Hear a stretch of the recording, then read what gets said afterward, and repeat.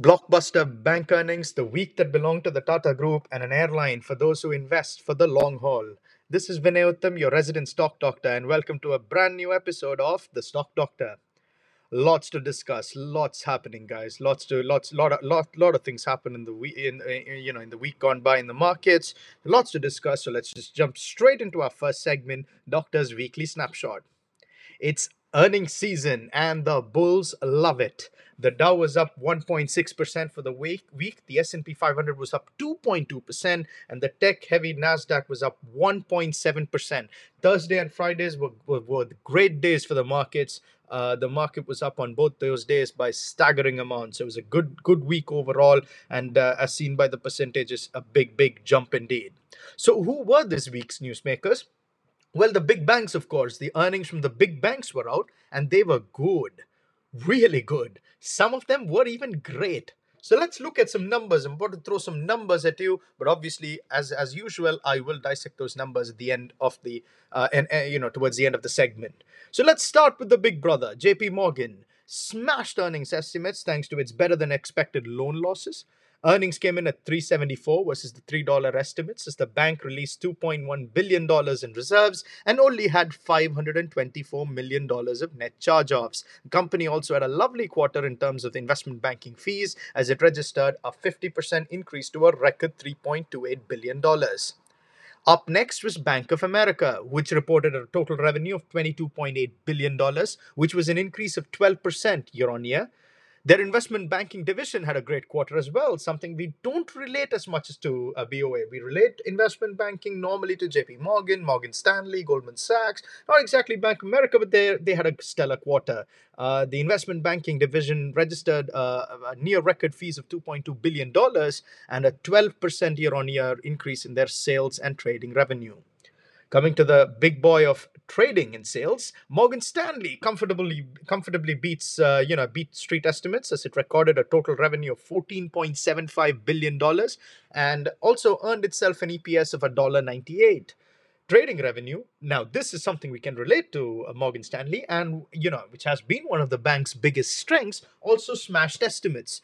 More specifically, if you were to split it with equity trading and fixed income, the equity trading revenue jumped 24% to $2.88 billion, a comfortable beat by $500 million. Would not expect anything else. Fixed income revenue, though, did experience a drop. Even though it experienced a drop, it still beat the street estimates. The estimates was a $1.53 billion, and Morgan Stanley recorded $1.64 billion for its fixed income trading revenue. Its investment banking franchise, yet another sector which another strength of the bank, and one area where we can relate to the bank, smashed the estimates by more than $600 million, registering a 67% increase to a record $2.85 billion.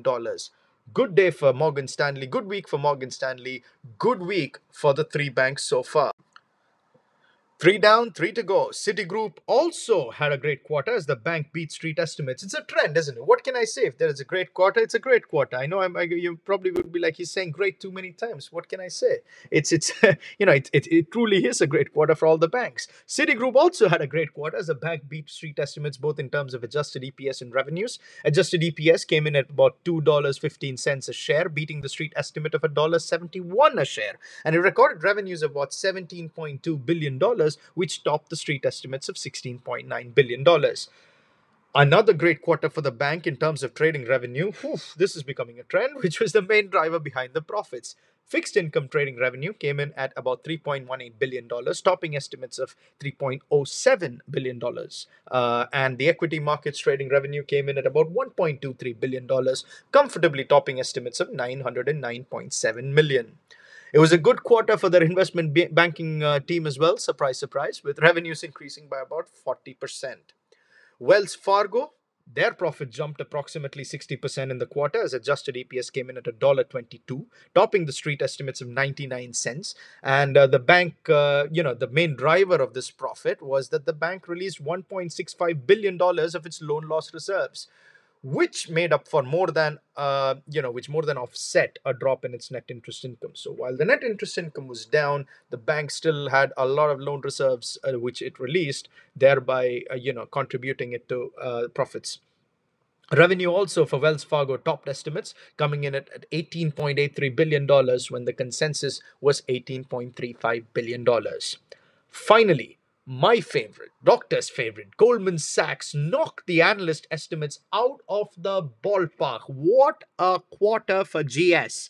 As earnings came in at about 14.93 a share. Keep that number in mind. 14.93 a share, $14.93. And guess what the street estimates were? $10.18 a share. What a smash. Revenue, meanwhile, came in at about $13.61 billion dollars versus consensus estimates of about $11.68 billion. Dollars. Goldman, the franchise known for its investment bank, the icon of investment banking, the league leader in investment banking. Any surprises regarding investment banking revenue? None whatsoever. The only thing was it recorded a whopping 88% increase in IB revenues at $3.7 billion, dollars, crushing, and I repeat, crushing estimates by approximately $750 million. Advisory revenue related to mergers and acquisitions, they hit a record high, and Goldman's lesser known entity, the Consumer and Wealth Management Division, even that division saw a revenue increase by 35% to $2.02 billion, exceeding the $1.79 billion estimate. What a quarter! What a quarter for Goldman Sachs. What a quarter for all the big banks. Phew, that was a lot of numbers, wasn't it? That's too many numbers. What can I do? Six banks reported their revenues, all doing very well. A lot of numbers to share. It's earning season, guys. Looking forward, in the future episodes, expect not numbers to this extent, but numbers nevertheless. But what a quarter for the banks, and obviously I am less interested in simply reading those numbers out for you, because that would just mean that you've watched about 9 minutes of this podcast just looking at numbers, which you could have basically taken off any top financial newspaper out there, and you would have actually seen it with your own eyes. So what's the point of me recording if I'm simply going to read the numbers? No, no, no. I am more interested in understanding what the numbers mean. So let's take a look at that. For starters, these numbers were great. Make no mistake about it, these numbers were absolutely great. But what it does mean is that the economy is finally rebounding, and then the rebound of this economy is well and truly on as the Delta variant subsides and more people get vaccinated. So that's the one takeaway from all these numbers that I just threw at you. Next, the second takeaway from this is that there are some banks who are truly growing their business, and Goldman Sachs is a great example of this, whereas others continue to rely on a release of loan reserves for their growth. Wells Fargo is an example of this. In other words, there are some banks who are absolutely crushing estimates for the right reasons. That is, they're trading revenue, IB fees, overall revenue, everything is going up because the bank itself is growing. And there are a few others which, while they post great numbers, the main driver of these profits and revenues is the fact that they have their release of loan reserves. Now, remember, in the early days of the pandemic, banks, accommodated a lot of loan reserves for potential defaults. They expected a lot of defaults. It hasn't quite materialized since like that, and therefore you will see a lot of these loan reserves being released, and which thereby inflates profits. The problem is you cannot you can this the this a particular element of basically increasing, releasing loan reserves to boost profits might not work for the long run, right? So you got to keep an eye out for those banks, especially Wells Fargo, that actually reported profits, and the driver of profits being release of loan reserves. So the second takeaway is some banks are growing, others continue to rely on loan reserves. Nothing wrong with their numbers. It's just that I would be a little bit watchful to see if they're relying on the loan reserves too much for their profits, and whether they're genuinely growing. Finally, one major takeaway. You heard me mention the words sales and trading and investment banking multiple times. The party at the IB divisions in general, and mergers and acquisitions, the deal advisory in particular, is still raging. This is a phenomenal piece of news for Goldman and Morgan Stanley, whose IB franchises are the best amongst the pack, and they're one of the leaders amongst the pack. While I do predict a decline in sales and trading revenue going forward, simply because more people are heading back to work. And while we might never witness the kind of trading witnessed during the initial days of the pandemic, remember when the market crashed in March, everybody was like, the world is coming to an end, the world is coming to an end, markets are going to crash. Remember that? We don't know when it'll recover. Yeah, it took only about a month for it to come back, and boy, what a run we had after that. So, and all because of individual traders. I don't see that kind of scale happening again. So that might, sales and trading revenue might never be the same.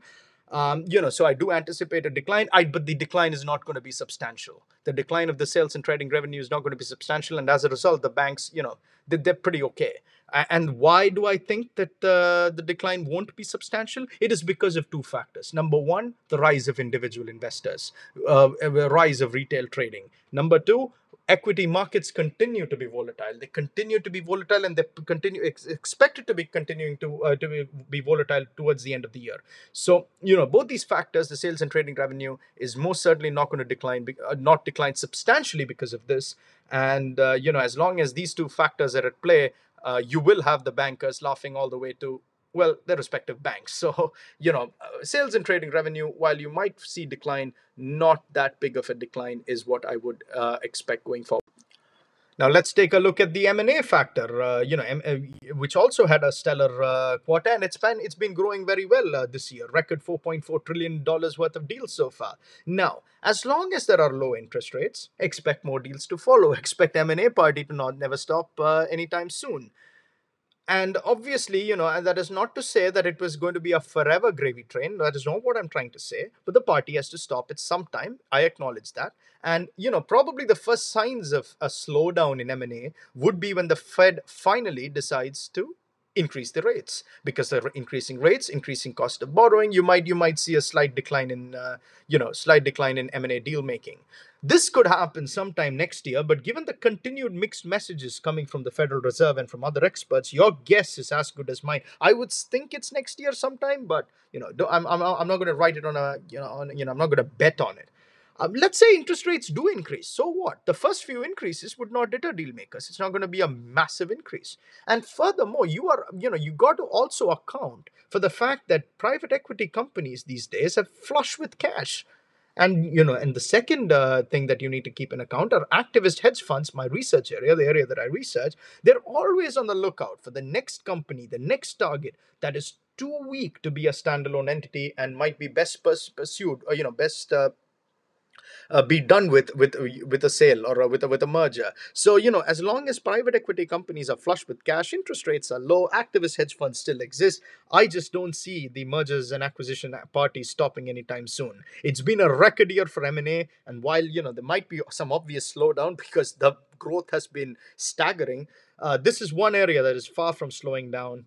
And as they say, more deals, more profits, more money. So a M&A deal, that takeaway is exactly, M&A is not going anytime soon. And because M&A is not going away anytime soon, this is exactly why I like Goldman Sachs. They continue to dominate the M&A markets, and they are the leading leaders in the M&A market, the league tables. They are the leaders of the league tables, and they're and it's clearly evidence, as well as evidence from their crushing third quarter results. Goldman stock, while it is up by almost 54% year to date, its price to book ratio is about 1.34, far lower than Morgan Stanley's 1.75 and JP Morgan's 1.7, and even lower than Bank of America's, which is at about 1.4. I also like Morgan Stanley, but like I said, it looks the most expensive of all the banks on a price to book comparison. But Goldman this company just continues to rule the pack to such a degree that there was even an article on Bloomberg that was titled, "Maybe Goldman Sachs should take the rest of the year off." On that note, let's head to the next segment. Doctor Goes Home. Welcome to the second segment, The Doctor Goes Home. And what a fortnight it has been for India's oldest and largest conglomerate, the Tata Group. First, it goes and buys India's national air carrier, Air India. Talk about it probably in a later piece, but it happened 2 weeks ago. Last week, its subsidiary and my favorite, Tata Motors, gets a $1 billion investment from private equity TPG's subsidiary, the TPG Rise Climate, and ADQ investors for its electric vehicle business. Number three, the Tata Group's power subsidiary, Tata Power, It receives multiple high volume solar orders, forms a partnership with TVS Motors, and according to Economic Times, it's currently in talks with large sovereign and pension fund managers to raise at least $500 million ahead of its renewable energy unit's IPO. There was some negative news as well for the conglomerate. The only negative news was the earnings of its IT subsidiary, Tata Consultancy Services, or TCS, whose Q2 revenues and earnings both missed analyst estimates, and the contract value of its deals declined significantly. Furthermore, to make matters worse, TCS management warned that the attrition levels are expected to continue for the next 2 3 years. Now, the drying up of the IT mega deals is particularly concerning, given the fact they have been the major growth drivers. But I don't think long term this should be a major issue, as global IT spending should return to normal levels now that the world is emerging from the pandemic-driven recession. Everybody's going back to work. IT spending should continue in the long term at least. I see. I don't own TCS. My family doesn't own it. I don't track it as closely as I do with the rest of some of the other subsidiaries of Tata Group. But I do believe it's fundamentally strong. And any fundamentally strong company that loses 7% on earnings news, quite an overreaction, is something that I would recommend investors take a closer look at. Now let's talk about some positives. That's something positives, and that's surrounding Tata Motors and Tata Power. Now, I'm pretty sure that you guys might be sick of hearing me vouch for Tata Motors or TAMO, but how can I not speak about it when the company and its stock continues to scale new highs every week and just continues to dazzle me?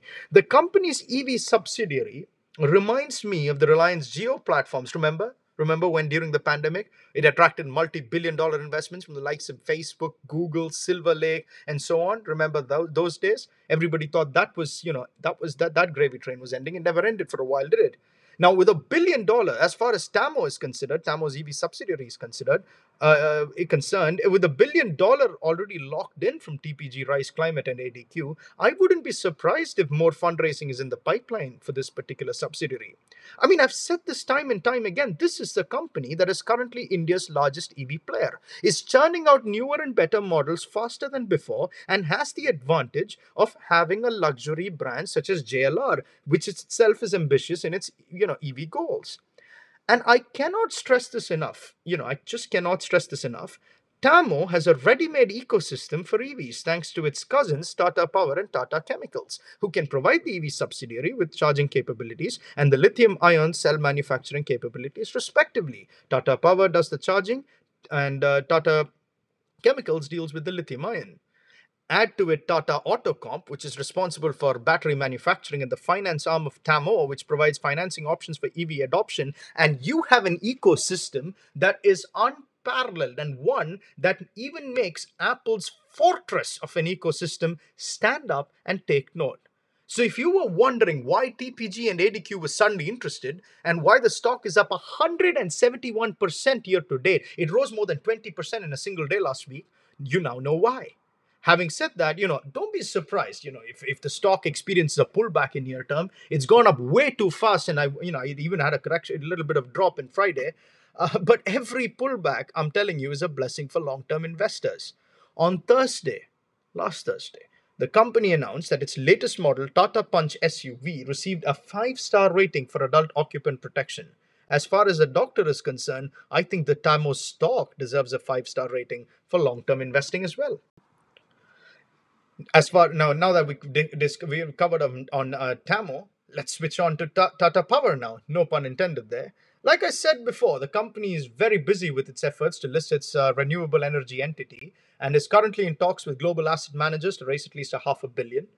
Now, look, I'm really excited about the thing that really gets me excited about Tata Power is its partnership with TVS Motors, especially since TVS Motors is making all the right moves when it comes to pursuing its EV ambitions. It's targeting a revenue of between $100 and $150 million over the next 5 years. And more importantly, as far as Tata Power is concerned, TVS also has a partnership with BMW, who is also ambitious when it comes to its EV goals for both 4 and 2-wheelers. The company recently launched some of its e-bike models, and the reviews are great. Top Gear even went ahead and called BMW's CEO2 model the proof that EVs are the future, such as the raving review. Look, all this greatly benefits Tata Power in the long run because a partnership with TVS opens up a potential partnership with BMW. That is something that should keep investors excited. I'm not saying any partnership will happen, but it most certainly, it's a potential possibility. Stranger things have happened before, so but that should keep investors excited. Add to this the government incentives, and it's actually about time that investors start viewing Tata Power. They stop to view Tata Power, the company, as something as a conventional power company. It's about time that they look at recognize Tata Power as something more than that. Look, I'm very excited about this about the future of the company, and the stock is already up 195% year to date. What a what a roll Tata Group companies are on, isn't it? Our stock is up 195% up to date. But I'm more excited as far as Tata Power is concerned. I'm more excited for the IPO of its renewable energy entity. Might even be a buyer if it goes public. So while I'm firmly in Tamo, I'll adopt a wait and watch with Tapo as of now, because overall, because I would rather invest in the renewable energy entity over, once the IPO does happen. Look, overall though, brand Tata certainly has got everyone talking, at least in the last fortnight. All those doubters who wrote off this conglomerate in the past might want to have a rethink again. On that note, ladies and gentlemen, it's time for the final segment, Dr. Dissect. Welcome to the final segment, the Doctor Dissects. Look, as the holidays are fast approaching, yes, I know there are still 68 days to Christmas, but time's flying and I'm eagerly waiting to look forward to going home, okay? And as I was looking for flights to to go home, back to India, I was also looking for any airline company that was worth investing in. And I think I finally found one, so I thought might as well dissect it. This week, so I will be discussing Delta Airlines, ticker symbol DAL. The company recently announced its Q3 earnings, and the numbers were great. The company managed to post a first quarterly profits since the start of the pandemic, with adjusted pre-tax income coming in at about $216 million to 16, and a pre-tax margin of nearly 3% on the back of strong consumer demand and growing improvement in business and international travel. Revenue came in at about $8.3 billion, an increase of 30% quarter over quarter. The company also reported that it delivered 116 brand perfect days in 2021, which was on par with pre-pandemic levels. Now, look, brand perfect days are simply those days when the airline doesn't experience a single cancellation across their mainline and regional operations. Now, while it's not a major indicator, it doesn't get investors excited that much. It does signal, at least, that airline operations are steadily returning to normal levels, and that's something to get excited about. The biggest positive development from the company's earnings call, for me at least, was the pickup in business travel, which has long been airlines' cash cow. The company is now seeing volumes reaching the highest level since the recovery began, and close to 50% of the business travel seems to be restored. While airline chiefs obviously have mixed views on how fast business travel can come back, some say 2023, some say end of 2022. And while I completely acknowledge that we might never see the kind of levels of business travel that we saw pre-COVID, why would we? It's the days of PJs and Zoom calls are in. Why would we see the business travels coming up to that level? But but having said that, any recovery is good, and if it's faster than expected, then it's very good. So it is the company did that was my biggest development for me. The business travel uptake was a huge thing that I noticed. Now, see, overall the airline industry has caught my attention for a while now, simply because the world is waking from a long COVID induced slumber. As the variant, now Delta Airlines likes to call it the variant for obvious reasons, subsides. As the variant subsides and the businesses open up and people get vaccinated, there is a lot of pent up demand for people to travel either for holidays or to see their loved ones. Furthermore, as mentioned earlier, the US government finally announced that from November 8th, international travelers will be allowed entry into the country as long as they're fully vaccinated. In more good news, according to IATA, the US airline industry is expected to be the only region in financially positive in 2022, with an expected profit of $9.9 billion. All of these are tailwinds for Delta, and some of the tailwinds are clearly being witnessed. For instance, the company in its earnings call did see a rise in European bookings for travel to the US, rise more than 6 times. So European point of sales booking, people from Europe booking for travel to the US, rise up more than 6 times that what they had been prior to the announcement by the Biden administration to lift all travel restrictions. Now, that's one area. They've got all these tailwinds for the company. If you want to go company specific, you can also see from the earnings call the company is taking substantial opportunistic measures to increase its efficiency. For instance, the company now expects the wide body fleet next gen aircraft to make up 25% of its fleet by next summer, thereby driving efficiency gains, premium product enhancements, and expanded cargo capability. I like the word premium product enhancements, which means, it simply means that premium economy seats are back. And Delta confirmed this in the earnings call that they are bringing back the premium economy class and expects most, if not all, flights to Europe to have this feature. Premium economy seats can be 30% expensive, and while Delta only allows booking of the premium economy by spending miles as of now, the higher cost together with increasing demand from Europe bodes well for the company. Put two and two together, 6 times increase, increasing rapidly, increasing demand in Europe. You've got all these premium economy flights coming, seats coming back. Good for the company. Good news. The fleet renewal is also resulting in fuel efficiency gains. Keep that in mind. Very valuable indeed. These gains in the fourth quarter is expected to be approximately 4% better than the 2019 December quarter. Let's talk valuation. I always talk valuation. My proprietary financial model, using the most conservative estimates, yields a target price for Delta at $54, putting all these key points in consideration. This represents an approximate 32% upside to Friday's closing price. Now, are there risks? Of course, there are. No company is without risks, and the doctor always looks at the risks. The company, Delta Airlines, actually faces two major ones. Number one, and this is the biggest one, the rising fuel costs. The company already expects to post a loss in the fourth quarter due to the rising air fuel costs. You got to understand that a $0.05 movement in fuel translates to an approximate $40 million of expenses for the company. Now take this. The company now expects fuel costs to increase by $0.40 or 40 cents per gallon from the September quarter, which suggests significant pressure already, doing the math. While this is a near-term headwind, the rate at which fuel prices are rising is concerning. And we never know when they peak or when they will stop. While that's always the first concern. The second concern is the uncertainty surrounding the pace of business travel. Look, like I said, I'm under no illusion that things will be the same in post-COVID world. They shouldn't be. Things have improved. Virtual meetings have, people have adjusted to virtual meetings. I don't see anything. I don't see things being the same. That does not mean things can't improve. And some of the business travel is most certainly expected to come back in due course. Especially the ones in sales, that's definitely expected to come back in due course. Problem is the uncertainty surrounding how fast the pace of the recovery is most certainly a risk, and this is one to consider for the long-term investing, and one that investors should and must consider before even deciding to invest in the stock.